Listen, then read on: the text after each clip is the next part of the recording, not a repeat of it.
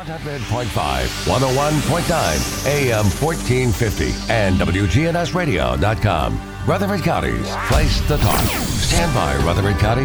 The WGNS Action Line continues a search for truth. I know you're out there somewhere. I know you're out there somewhere. News time right now, 8:16. You're tuned to WGNS on this Tuesday morning. Today, September 21st. And our guest this morning in studio, Rita Shacklett. I almost couldn't say your name. Rita. Some people call me Retha. With the Rutherford County Library System. So what are we going to start out with this morning? Well, we're going to talk about our new, I guess you can call it a branch. A new branch. Yes, it's. We're really excited. This has been a 13-year journey. John Lodell of the Rutherford County Archives and I have been talking since 2008. For those who visit Limeball and know about the Historical Research Room, which years ago when we were at the old post office, or where Center for the Arts is now, it used to be called the Tennessee Room. And I can even go back further than that because I was reading an article about Mila Parsons, who was the first librarian. And she actually started a local author in Tennessee collection on a shelf. So how long ago was that? That was in the 40s. So like 1948 or maybe around 1950. That would be the first Limeball library, I guess. Yes. Yeah. Actually, okay. So I just read this yesterday, so I can tell you all about this. Mila Parsons, and most of you who have been around in Rutherford County know about the Parsons. She was married to Harry Parsons, who is Hoyt and Myers' brother. She was a teacher at Christiana High School. She had taught in the elementary schools, and I think Fosterville and places like that. And they decided, Henry Limeball had read about, he was a local native of Murfreesboro and moved to Florida and became a wealthy real estate dealer, and read Bob Lassiter's article in the, I think it was called the Home Courier? No. Whatever the news journal was. I forgot what it was called. Lost that name. Anyway, he read an article that Bob had written saying it was really sad that a place as big as Rutherford County and Murfreesboro didn't have a public library. So that would have been in the 40s or 30s at that point? In the 40s, probably mid-40s by that point. And he donated $5,000. And they had what they called a Rutherford County Library on the second floor of the courthouse, run by Miss Payton, Katie Payton, I think her name was. And they primarily checked books out to teachers. And so when this came out, they set up a county board, public library board, and a city library board, and they jointly were going to operate this library. And they contacted Ms. Parsons and asked her if she would be interested in moving from teaching to being a librarian. And she was going to Middle Tennessee State College at the time, and she made the decision to stop teaching and go into library work.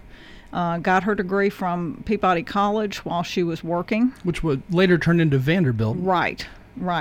And so she started the Memorial Book Program. She did a lot of publicity, always writing articles in the newspaper, and it really took off. They said they had, I think it was 500 people come to the first open house. They used the $5,000 to remodel the old Hale home on Central Magnet campus, and it used to be the president's home for Tennessee College for Women. And so that was actually the first official public library, but they had that library. They used the collection that was in the courthouse and moved it to there. It's interesting that $5,000 donation is what I guess helped start. What did they buy? I mean, the building? I think they just remodeled it. I'm not sure they had to purchase the building. That part wasn't clear. They didn't say anything about that, but they used it for furnishings and I've forgotten what else. Man, $5,000 in 1940. I looked up what that would be today. That's worth $97,000. So that was a big donation in 1940. That was a big donation. And then while she was still there, they realized that that was not enough space. And so they ended up, Ms. Weitzel, I think is how you say her name, left the library $30,000 as a bequest Back in the 40s? in her will. It was that part was probably the first part of the early 50s. Wow. Around 51, 52, 53. And I think it was 1953 they moved and they purchased the old Elks building on Spring Street and moved in there. And I remember going there as a child. And then before Ms. Parsons retired or resigned, they actually started working on getting into the old post office. Which would be right there at the corner of what? Spring and College. Okay. So it was just down the street from where they had been. The old Elks building was basically where that parking lot is by Beckman's. Yeah, you know, I've never been there to that library, but I do remember going to the old post office Right. library for years. Right. And that's a big building, but I guess you outgrew that over Well, years. they added that section to it too. If you're facing the building, that lower section on the left towards Pinnacle Bank, that was added on in the early 70s. And all of that is now Center for the Arts. Right. And that's their little art gallery Right. that they use. And so in 1992, they moved over to Civic Plaza, where they are now. So when we talk about the research room, because I remember being at the old post office, Center for the Arts building, when I first started working there, and there was a room right when you came in that had an iron gate on it. And it was locked, and you had to ask permission to go in there. And there's still books today that are very valuable, that are one of a kind. You don't find them anywhere else, and some wonderful resources for genealogy and historical research, especially of the local area. So we have those books. You can't check them out. You have to You have to read use them on them there. site. Okay. You have to look at them there, do your research. We have copy machines. We've got microfilm machines. We have a lot of things on microfilm, pension records. There are passenger list, things even going back to the Revolutionary War. Passenger list. So what would that be tied to? If you were coming from, like, say, England or someplace like that and traveling to the United States.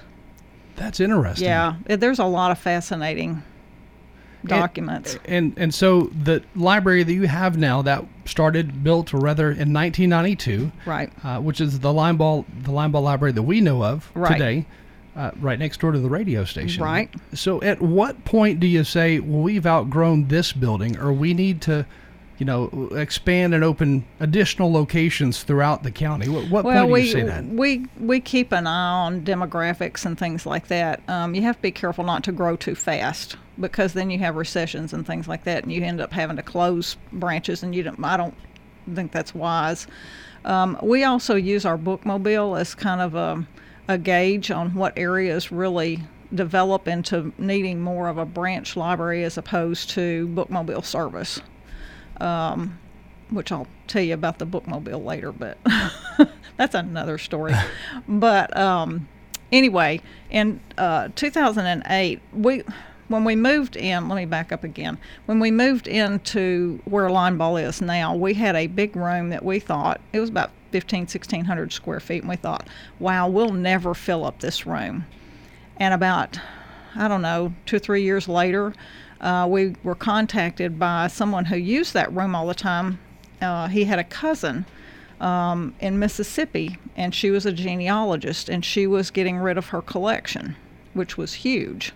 She'd given some of it away, but it was stored in an old school, I believe, and it was getting damp and moldy, and they needed to get it out, and they were going to give it to us if we would go pick it up. So several of us drove a U-Haul down to Mississippi and picked up boxes and boxes and boxes and boxes. And when we got those things back and cataloged, and there was microfilm and books, and not just Tennessee, but places that from other states that people came from to Tennessee, things like that, we pretty much filled the room up. And it was like, oops, guess it's not going to last as long as we thought. So anyway, in 2008, John and I started a conversation, and I don't even remember how. But we were always sending people to the archives. They were sending people to us. And we said, wouldn't it be great if we had all of this under one roof?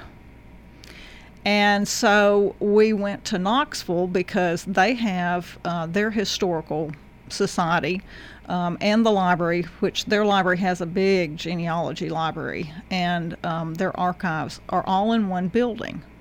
And they have a museum on the first floor, and each floor was a different collection. And we wanted to see how that worked. And it was if you're ever in Knoxville, go downtown and go to that building. It's amazing. So it's a museum / library archives building. Genealogy, everything, all in one building. And so we got all excited, and we talked all the way back and went and had a conversation with Mayor Burgess, and he was all for it. But the problem was the archive building, that they hadn't been there very long. It wasn't going to be big enough if we moved all of our stuff over to there, because we were thinking we moved the whole room and add that much space to that building. Now, at this point, did Rutherford County have a separate archive building? Yes, but it hadn't been there, I want to say maybe 10 years at the most. So is that the building on Memorial that we're talking about? On Rice. You can see it from Memorial, but it's on Rice Boulevard, Rice Street. And so, Mayor Burgess said, well, if we know we're going to have to add to the archives at some point. If you're going to do that and you want this in here, you're going to have to build it all at the same time, because you've got to add to the back side of the building. And so you can't go in there later and add on that back side more. So we kind of kept talking about it, and it didn't really go anywhere. And, once a year, every year or so, John would call me, or I'd email him, and it's like, well, how are things going? Well, what do you think? Well, not really happening. And for some reason, and I don't know why, but I got to thinking about it probably last summer, the early part of the summer, and I thought, there's got to be a way we can, because we really needed meeting space at Limeball too. And so I called John again, and I said, there's got to be a way. And when we really looked at it, we realized we had looked at it wrong back all those years ago. Instead of having to have an additional 1,600 square feet, we had areas that were common to each other, study tables, microfilm, things like that. So instead of putting a room on two, or having to have that much extra space to the archives, it was like, oh, well, look, we'll just make a common meeting space with study tables. You have the same size we do, we'll just put it on, it just incorporate it. And so when we started looking at it that way, it actually worked. And lo and behold, we didn't have to spend any money, other than we needed to buy the archives an extra. They have this compact shelving for microfilm. Again, with us this morning, Rita Shacklett with the Rutherford County Library System. So at the archive building, you've got files and files and files, and you were able to bring in all this extra stuff from Right. Mississippi. So what is the next step with everything? Well, we've actually moved everything over there. They had cast-off furniture from MTSU that is very dated, and old filing cabinets and old equipment. So we used our furniture and our shelving. And so if you've been in the archives, when you walk in, there is kind of a big open room to your right. And we moved one of our staff members, Lisa Ramsey, who is very well versed in historical research and things like that. So she has moved over there. We have the study tables, we have our microfilm machines, computers, things like that. And then we have shelving that has Rutherford County, a lot of local material. And that's a browsable area. And then our microfilm is going to be incorporated with the archives. We've ordered that other cabinet. And then everything else is shelved in special shelving back in the back with all their archival material. Now, I'm trying to picture what this looks like. I've been, and for anybody listening, if you ever have been to the federal courthouse in Nashville, I had a family member who worked there for years and retired from there. But their filing room was interesting. It was rows and rows of these great big file containers that basically were on a track, and you could move them to the right or left to get to the next one, and so on. And it was just interesting to see that much stuff, that much information stored on files that are just massive. So is that kind of what it is? When the new judicial building was built, they had a lot of files that they didn't think they were going to need space for, because they thought everything was going to be digital, and lo and behold, it's not, and you can't get rid of those records. So it all had to come to the archives. So they had to add on to the archives anyway. So they have a lot more space. But it's called compact shelving. The old ones used to have a crank on the side. Vanderbilt used to have those in their library. And I always worried that somebody'd get caught in between. But the new ones have motion sensors and things like that. But it's amazing how much shelving you can get. And these are wider shelves so that they can hold boxes, they can hold, and they're adjustable. They have big bound volumes of newspapers. It's all climate controlled. And a lot of the things that we have in print form, they have the original documents. Oh, wow. So if you find it, but you really want to look at the original thing. So the good thing is you walk in and you can go over and do some searching on the catalog. You can talk to Lisa, whatever. If you know what you're looking for or need some more help, you can go over to that front desk and talk to the archival people, and they will go pull anything that you want out of our collection. So it's kind of a win-win thing, and it didn't cost anybody anything other than we bought that extra piece of microfilm shelving. It's so interesting how you've got all this stuff, all these documents about Rutherford County, about Tennessee, and people can go back in history, pull it, and if their family member was on the front page of the newspaper in 1920, then you can see it. Right. And the good thing is it's a collaboration of resources, because we're both in that information business. We both know how to do research, but we know more about cataloging materials and books. They know more about preserving materials. So if they get in collections, for instance, that have diaries and manuscripts and things like that, but they also have some published books, we can handle those published books, put them in our collection. They handle, and if we get anything that are document-wise that need to be preserved, we hand them over to them. But it's all in the same building. But now, do you still have at Linebaugh Library an archive room full of history? I mean, do you still have any? So it's all at that. That room is now a conference room that can be booked online, just like our other meeting spaces, and it will hold a much larger group of people. And our genealogy group that used to meet at Linebaugh are now meeting at the archives. So there is enough room at that archive building that Rutherford County operates to have meetings there, to do research, to go in and do research. Yes. And are there computer desks set up for folks to sit down and bring their laptop and? Yes and no. Yes, they're set up and the computers are sitting there, but we don't have the internet. They're having some issues with some of the internet connections, so they're working on that part. But are those computers connected to, I guess, all the documents there that they have? The ones that are online? I think saved? they have a computer that's dedicated to the things that they have, and ours will be more dedicated to what we have, but we share databases and things like Ancestry.com and things like that. So it's a kind of a one-stop thing. It's really exciting, and we plan to have an open house. We're just not sure, and we can kind of showcase the new addition to the archive building, plus what we're calling now the Historical Research Center, located at the archives. Now, I know MTSU also has a lot of a room filled with history and archive building.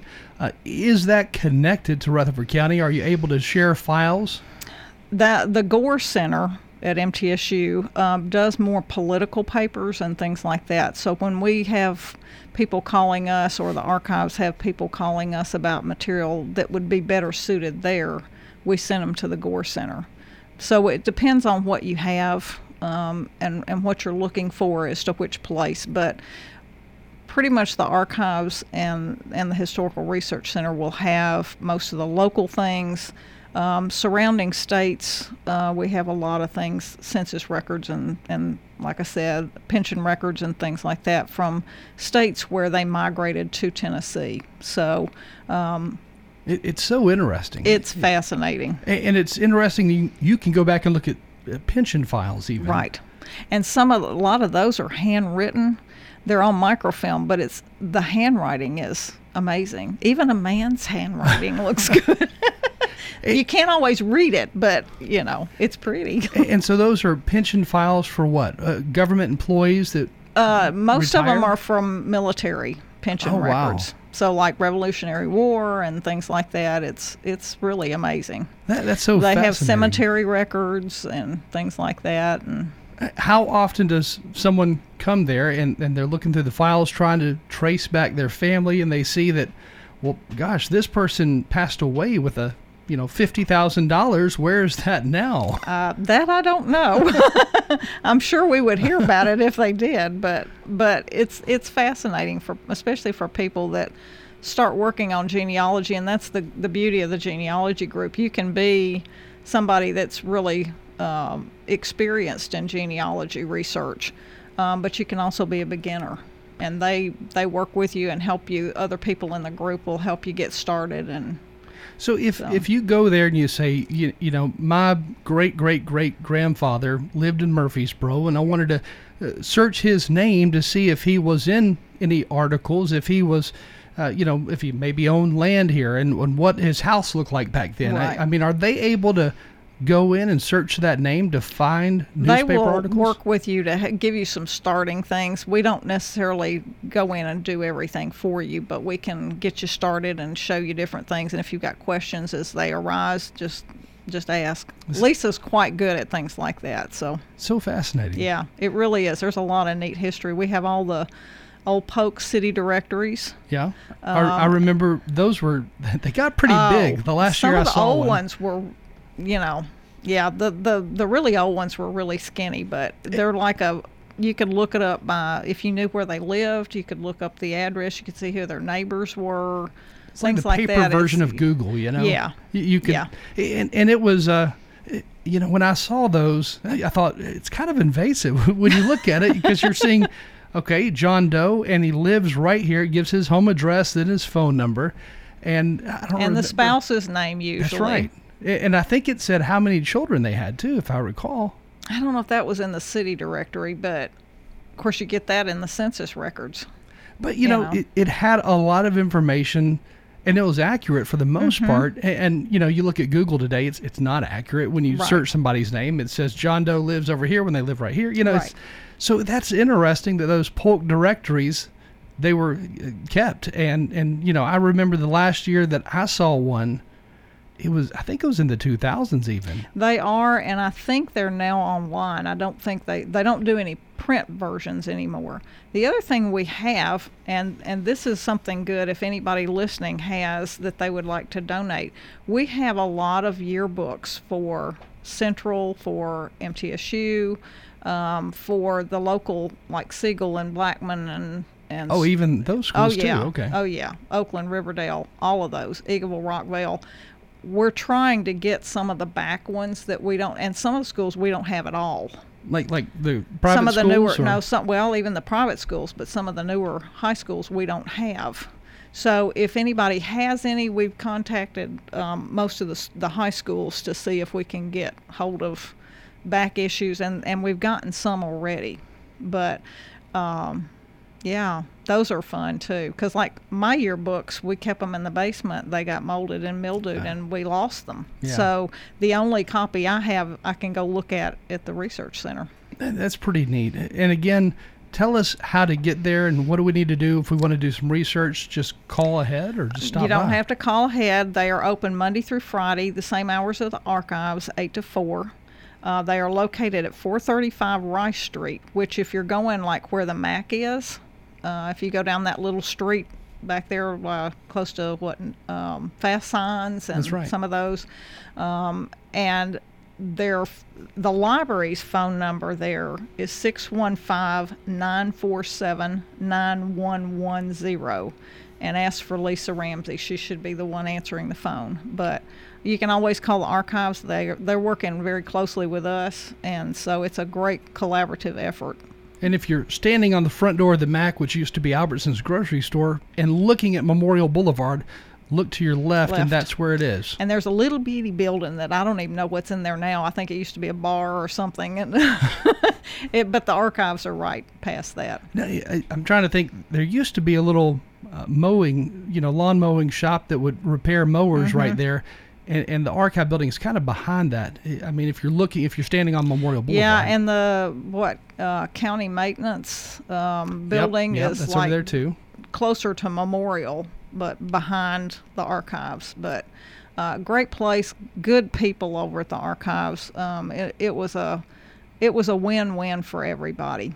Again, Rita Shacklett with us this morning with the Rutherford County Library System. We are going to take a break. When we come back, let's maybe talk a little bit about some future plans for the library and different branches, if that's something that's going to happen, maybe in the Blackman area.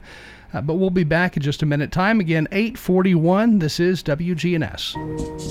Hi, this is Amanda from Animal City. And if a scaly friend is on your wish list, come check out our reptile department. We have lots of beautiful reptiles to choose from and all of the supplies to keep them happy and healthy. Animal City is at 919 Northwest Broad Street in Murfreesboro. Here at Animal City, we have both saltwater and freshwater fish and an experienced staff that can help you take great care of either. Animal City is at 919 Northwest Broad Street in Murfreesboro.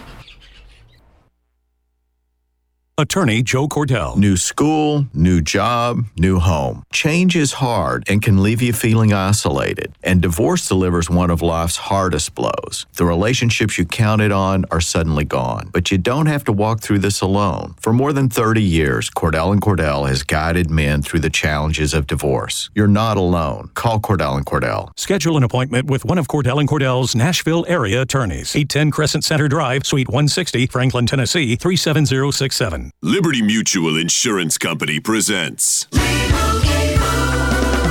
Doug. Limu, I'd say it's time you learn to drive. Especially since Liberty Mutual customizes your car insurance so you only pay for what you need. You could even save money for safe driving. Now, wings at 10 and 2, Talon on the brake.